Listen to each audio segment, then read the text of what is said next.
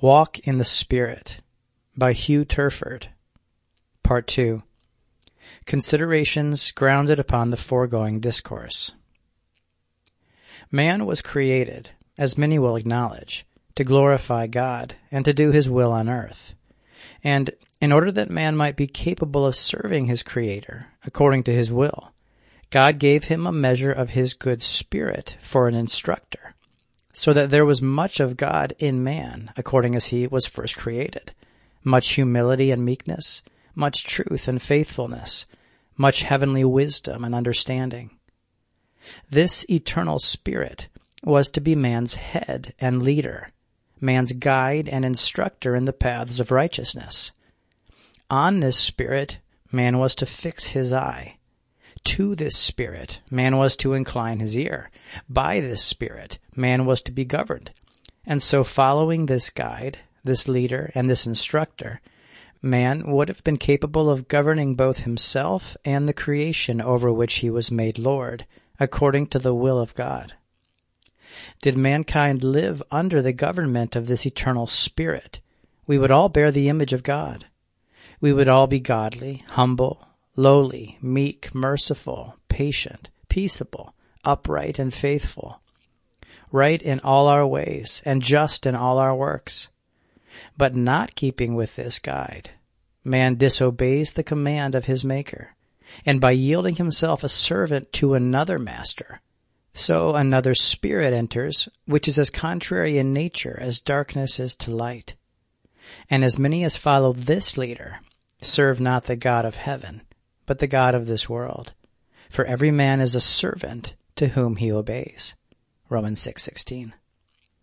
Now we, being the offspring of Adam in his fallen state, bear his likeness. Genesis 5:3. We have in ourselves both good and evil, a seed of grace and a seed of sin. These in Scripture are called light and darkness, flesh and spirit, the old man and the new man, according to the growth of the seeds in us and the dominion that they come to have over us. For as there is a difference between a seed and an herb, a plant and a tree, a child and a man, so there are differences in grace and in sin. According to their growth in us, so is their strength felt by us, and the names given in Scripture correspond thereto. For though we all have a seed of sin in us, yet we are not mastered by it, nor fully enslaved to it just as soon as we are born. It must have time to spring and grow in us before it comes to have dominion over us. And I may say the same of the seed of grace, for it is also of a growing nature. Otherwise the kingdom of heaven, or the government of Christ in the hearts of his people, would not have been compared to a mustard seed, which, though small when it is sown, through its springing and growth, comes to be of great stature. There are indeed many in the world who are notoriously wicked, and who would appear much more wicked were they not limited by an outward law. These were not so born. It is the growth of sin and its increasing dominion over men that makes them notoriously wicked. For the seed of sin, as it comes to full growth in any of the sons and daughters of men, converts them into its own nature, by which they come to be habitually active in wickedness. This was the devil's aim in Adam's fall, but as his design was not then fully effected, he has followed the sons and daughters of men in all ages of the world, and does so at this day, putting evil motions in their minds, along with various temptations, displaying false colors, and painting forbidden things with a beautiful gloss that is more attractive to fallen man than the paths of righteousness. All of his evil motions, temptations, baits, snares, lures, and false colors are to effect his first design, that, being ensnared and led away, we might forget God and cause him to take his Holy Spirit from us. Until then, the God of this world can call no man his own. We may be his captives, but he has not complete dominion over us. In our present age, to speak of God's light within, his law within, Spirit within, Christ within, etc., is a matter of scoffing to some, and is little regarded by many. But whether they know it or not, I must tell them, they scoff and slight the chiefest treasure that ever was given to the soul of any man. They despise the heavenly talent that God has given to every man to improve, in order to effect their rising from their fall and returning to their native country, to live under the government of the eternal Spirit.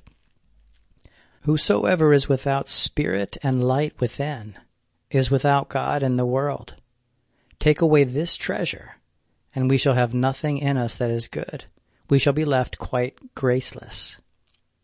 We read of Jacob and Esau, who were living figures of these two seeds in man, how they struggled while they were in the womb of Rebekah.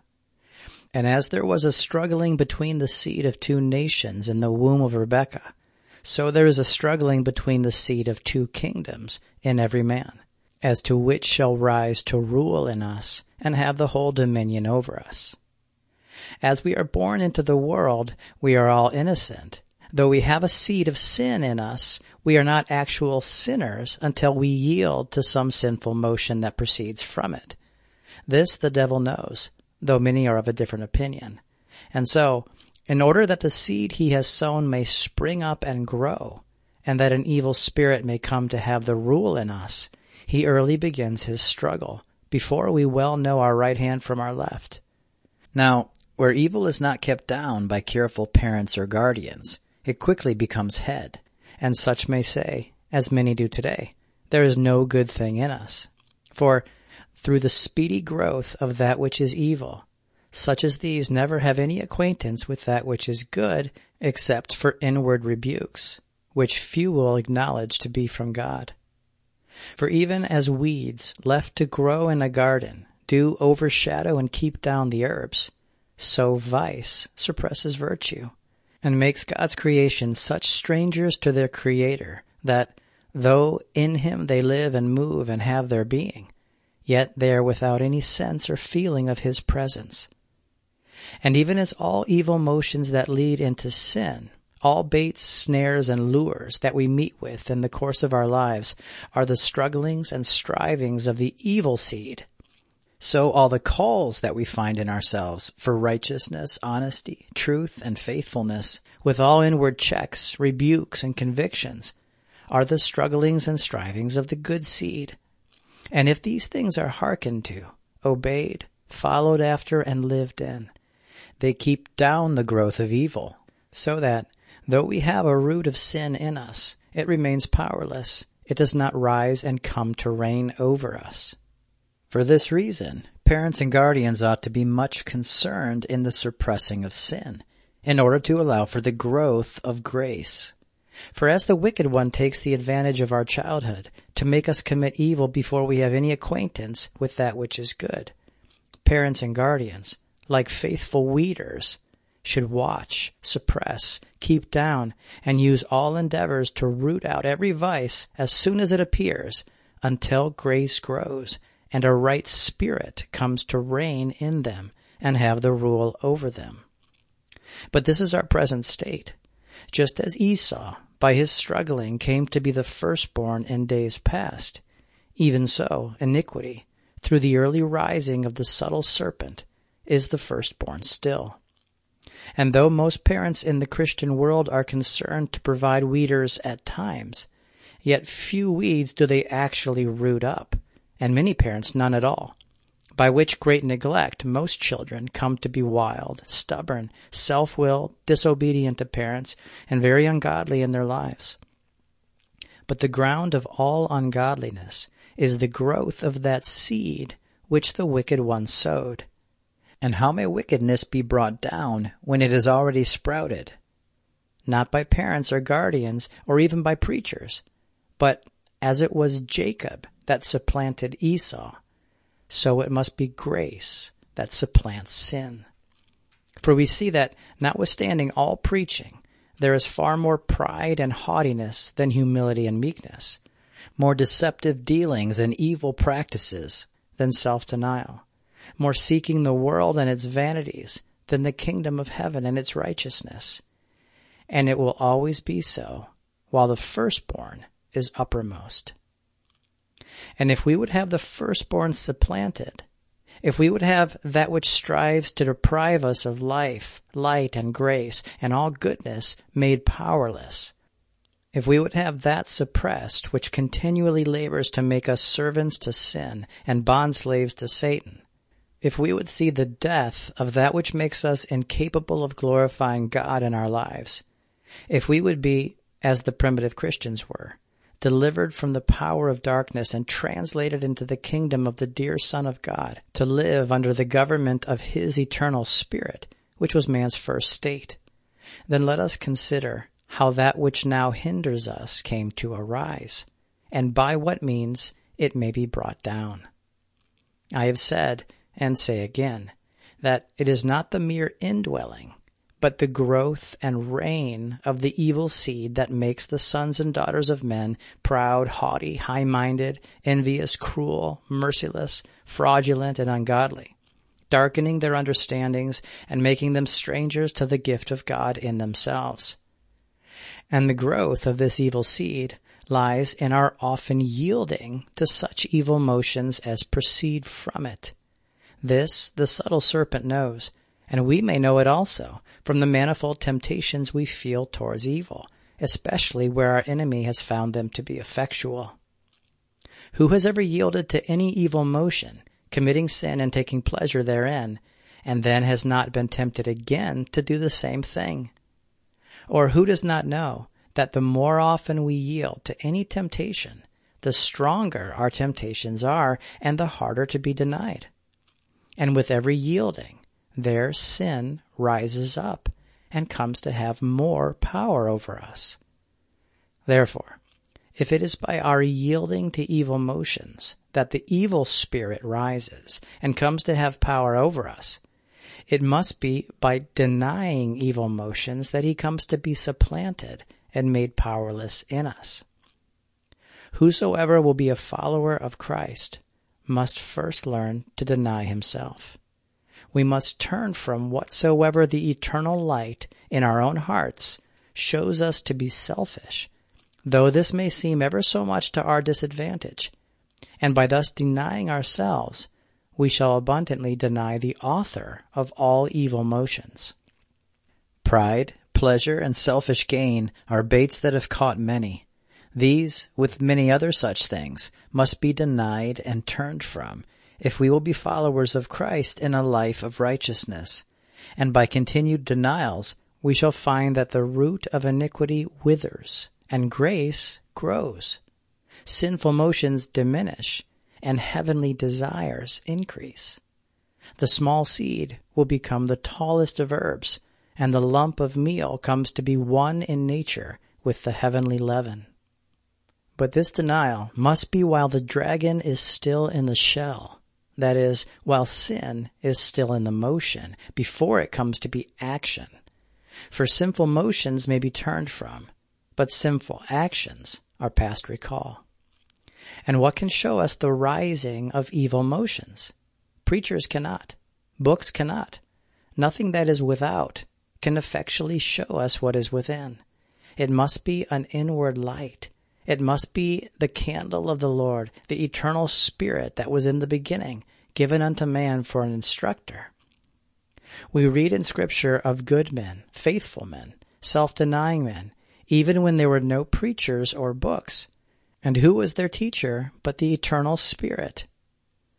What guide did they have but the light of righteousness in their own hearts?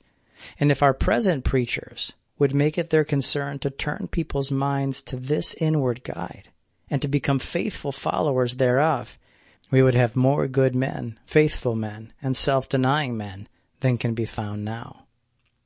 Neither men nor angels could give better advice to a people who have been turned to this inward light than that which Paul gave to the Galatians when he exhorted them to walk in the Spirit.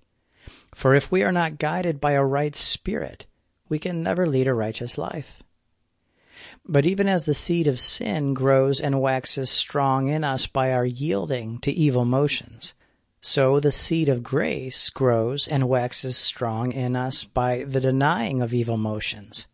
The putting off of the old man is the putting on of the new, and it is the new man that makes us new creatures, and to bring forth a new and heavenly life. If we do not learn to deny evil motions, and to live in the continual exercise thereof, then, though we hear preachers all the days of our lives, we shall be but like the door on its hinges, or like Israel in the wilderness, often moving back and forth, yet falling just as short of a righteous life as the first generation that came out of Egypt fell short of the promised land. We cannot abide in the path of the righteous until his light shines with such brightness that we can see the rising of all evil motions at a distance. For as grace comes to be uppermost in us, the root of iniquity will be lowermost. And as the one comes to abide before our faces, the other will remain behind our backs. For where do pride and haughtiness, contention and strife, fraud and deceit, oppression and cruelty come from, but from the author of all wickedness? But where the flesh and its affections are crucified, such things are not to be found. And let us profess what religion we will, while such things are practiced, we keep alive what ought to be slain. Where an evil spirit is uppermost, men know no limits. Their ears, eyes, tongues, hands, and feet are all at liberty. They are free to hear evil reports, to behold vanity, to speak proudly, rashly, unadvisedly, and deceitfully, to do violence, to take bribes, and to go where they wish. But where a right spirit rules, every member of the body is brought under his government. The ear is turned from fables, and the eye from beholding vanity. They cannot, as too many do, cover, disguise, and lie to accomplish selfish ends. Vain communication is not allowed to come out of their mouths, and their hands are kept from doing any wrong. The paths of impurity they cannot walk in, but are lovers of righteousness and haters of iniquity, both in themselves and in others. And to this state we might all come, by denying such motions as the light of righteousness in our own hearts manifests to be evil. And now, my advice to all professors of Christianity is this. Instead of contending about outward forms of godliness, you take heed to that gift in yourself which leads to godliness. Instead of searching the Scriptures for a right form or practice, you labor to live under the government of a right spirit. For then you will be delivered from the power of darkness and return to Zion, the city of God, and to the New Jerusalem, where God is known and truly worshipped. There is one more thing I would have the reader to consider, which is this. Though every man that comes into the world is attended with two spirits, yet he can have but one Lord, and he is Lord that has the whole rule over you. The right of government in all men belongs to the eternal Spirit that was with the Father before the world began. This, in Scripture, is called the Spirit of Christ, for in Jesus, the second Adam, no other spirit dwelt. Christ was not attended with two spirits, as the offspring of fallen Adam are. He did not have in himself light and darkness, good and evil, a seed of grace and a seed of sin. But as the Scripture says, he was full of grace and full of truth. In him was life, even the life that the first Adam lost, as a spring of righteousness, and this life he retained, and so kept out the evil spirit who is the author of all wickedness, though his temptations far exceeded those of Eve. And though he lived many years on earth, and met with many provocations, yet in the whole course of his life he fulfilled all righteousness and accomplished the will of God on earth. Now, the seed of grace in every man is one in nature with the fullness that dwelt in him. And as this seed springs in any of us and grows to strength and stature, it makes us conformable to his image. Thus, the more grace we have, the more humble, meek, and merciful we will be. The more light we have, the greater discoveries it will make of what is amiss in ourselves and in others. The more truth dwells within, the less evil and impurity will be manifested without. And as we walk in the light, we shall grow in grace and add to our faith virtue, knowledge, temperance, patience, godliness, brotherly kindness, and love. 2 Peter 1, 5-7.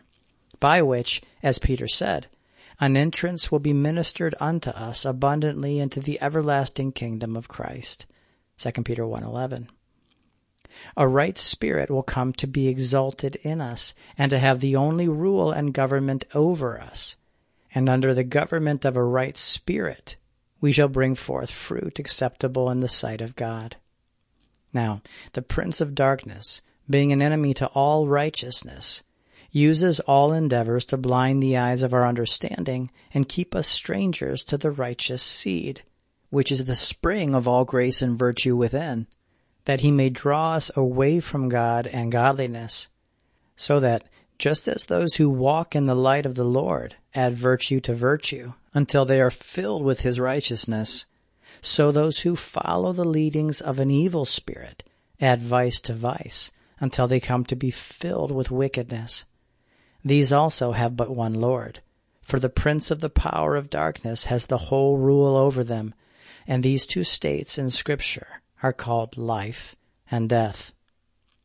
I believe it can be said that every man, as he comes into the world, has life and salvation before him and death and destruction behind him, and both are at a distance from him.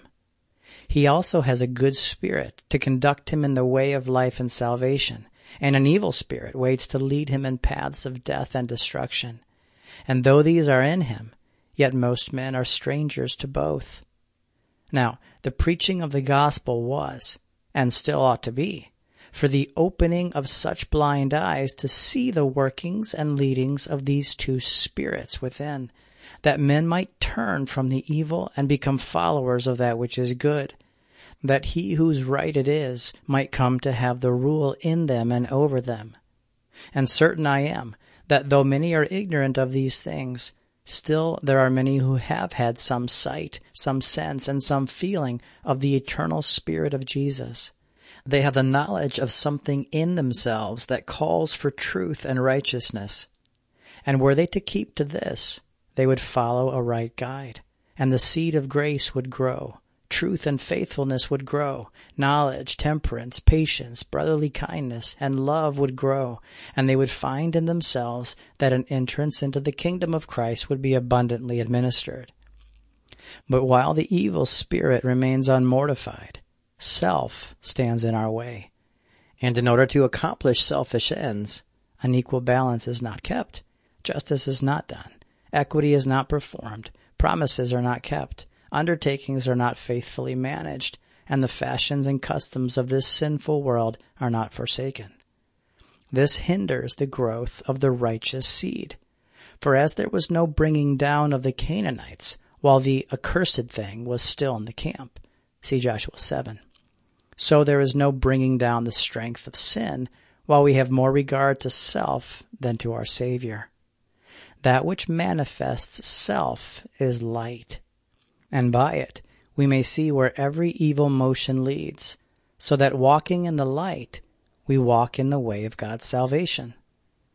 But some may say of this eternal life, as the wicked men and sons of Belial said of Saul, the chosen of the Lord, "How shall this man save us?" 1 Samuel 10:1. What advantage could there be in taking heed to this light? We find in ourselves rebukes for sin, but we find nothing in ourselves to save us from sin. To such as these I have this to say. Christ was given to the Gentiles for a light and for a leader. Isaiah 42:6, 49:6, and 54:4. While we are in the nature of the Gentiles, while we walk after the flesh, while we follow evil motions, we are departed from God. We are aliens from the commonwealth of Israel and strangers to the new covenant that God made with the house of Jacob. In this state, we cannot know Christ, the Savior of the world, in any way other than a reprover. But these reproofs, being reproofs of instruction, are the way to life. Proverbs 6:23. Even to that life that the first Adam lost through transgression. For if we turn at these reproofs from the things we are reproved for, whether it be idle communication, intemperate living, pride, passion, or any vice that the evil spirit of this world leads into, and follow after righteousness, then the rebukes will cease, and our reprover will become our leader. Then that which was behind our backs will be before our faces, and that which desired to lead us will now seek to pursue us, as Pharaoh pursued Israel, to bring us back to our old manner of living again. And then we shall find Christ to be our Savior. For as many as followed Saul in the beginning of his reign saw how he saved them from their outward enemies, and all who come to be followers of the eternal Spirit of Jesus see how he saves them from their spiritual enemies. While we follow the motions of sin, we follow a wrong guide, and in this path we may know the prevailing power of sin, but we can never know the restraining and transforming power of grace. It is to as many as receive Christ that he gives power, and none really receive him, but such as turn from their iniquities at his reproof and confide in him as a Savior. Only these truly believe in his name. I grant that a shining of an inward light, which is the first manifestation of Christ to the sons and daughters of men, seems small and powerless at first, and so do the first motions of sin. But if you follow such sinful motions as far as they will lead, you shall find them powerful enough. Are there not many to be found at this day, even amongst us who are called Christians, who are so captivated under the power of sin that a slave held in chains of iron could more easily break his bonds, arise, depart, and return to his native country, than these could cease from iniquity, rise from their fall, and lead a sober, righteous, and godly life? Now, if the seed of sin comes to have such power over us by our following its motions, why may not the seed of grace have just as much power over us if we return to it and become its followers? Surely John, who had traveled from death to life and was an eyewitness of things as they were in the beginning, felt such a power in himself when he wrote, "Whoever is born of God does not commit sin, for his seed abides in him, and he cannot sin." And many living witnesses may be found at this day who can say from a sensible experience that where this righteous seed has risen and come to have dominion, it is so powerful and restraining that they cannot be unjust in their dealings, nor unfaithful in their promises. They cannot tell a lie, though it would be ever so much to their outward advantage. They cannot be intemperate, wasting the good creation that God has given for their nourishment by excessive eating and drinking. They cannot oppress the poor, the widow, the fatherless, nor take by violence that which they have no right to. The small seed in them has become the tallest of plants, and has as much power over them as sin has over all who dwell therein. These, like the Colossians, are delivered from the power of darkness. These, like the Philippians, have their citizenship in heaven. These glorify God in their lives, and so answer the end of their creation. An abundance of preaching has made many godly talkers, but it is grace in the heart and truth in our inward parts that makes godly livers. And there is no way to attain to the fullness of this heavenly treasure but by denying all motions which the eternal light of righteousness in our inward parts shows us to be unjust and dishonest. For in denying the evil, we are choosing the good. And as the growth of sin stands in our embracing what is evil, so the growth of grace stands in our embracing what is good. Conformity to outward forms of worship, being more attractive to people than the straight and narrow way of the cross, has in our present age gotten the name of religion, Christianity, and true godliness. But the conformity which the living God requires is a conformity to the image of Christ in the whole course of our lives, to be holy as he was holy. Without this, we cannot truly, as the primitive Christians were, be the household of God. We have not come to the New Jerusalem, and so cannot be fellow citizens with the saints. Though we bear the primitive Christian's name, we are not in the primitive Christian's nature. For the firstborn is not brought down so as to have a right spirit rule in us and have the dominion over us. If the sayings contained in this book seem strange to the reader, It is because the reader is a stranger to the primitive Christian's life. For if he who was the head and leader of the early church had become our head and leader, we should have an echo in ourselves answering to what is here written, and our hearts would say, "It is so." And the way to come to their righteous life is to walk in the light, denying and turning from the least thing that it manifests unto us to be evil. At the beginning of our journey, it will seem a narrow and difficult way, but after we have traveled a while, we shall run therein with great delight. For the kingdom of heaven, or Christ's government by his eternal Spirit in the hearts of his people, does not consist of righteousness alone. The righteousness that proceeds from a right spirit is accompanied with peace and joy. As evil-doing is attended with trouble and sorrow, well-doing is attended with peace and joy. All the pleasures of wickedness that the whole world can afford are not to be compared to the joys of a righteous life. When the heathen, through the preaching of the gospel, turned from their darkness and came to be followers of the eternal Spirit, thereby mortifying the strength of sin, they were called by the apostle saints. This was a name more suitable than that of Christians, for the title of saint is peculiar to all truly sanctified souls. As conforming to outward circumcision had given many the name of Jews, so imitating John's water baptism has given many the name of Christians. But nothing can give either a Jew or a Christian the name of saint, but a heart made pure, single, and righteous through the mortification of sin, which, in Scripture, is called the baptism of the Holy Spirit. For this is effected not by any outward means, but by our walking after the Holy Spirit. Till this is wrought, though we have a Christian name, we can in no way bring forth a heavenly conduct, and so the name profits little. For we who are called Christians have in ourselves a seed of sin, just as all others do.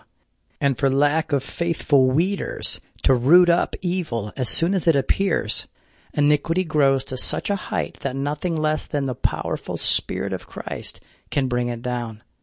And from those who remain strangers to the working of the Spirit, a cry has gone forth that there is no freedom from sin on this side of the grave. But the Colossians, who were delivered from the power of darkness, knew better things, and so should we, if we would but turn from iniquity, acquaint ourselves with their guide, and walk in newness of life. But just as nothing discouraged the camp of Israel from going up to possess the land of Canaan more than the report which the 10 spies gave of the giants within, so nothing discourages awakened souls from pressing after a life of righteousness more than the report which professors of Christianity give concerning the strength of sin and how it cannot be overcome. Those who give this report have never made a trial of the way of God's salvation. All the spies spoke well of the land, as all sorts of people do now of a sober, righteous, and godly life. All will commend humility, meekness, moderation, temperance, patience, chastity, and above all, plain, upright, honest, and just dealing, though they do not practice them.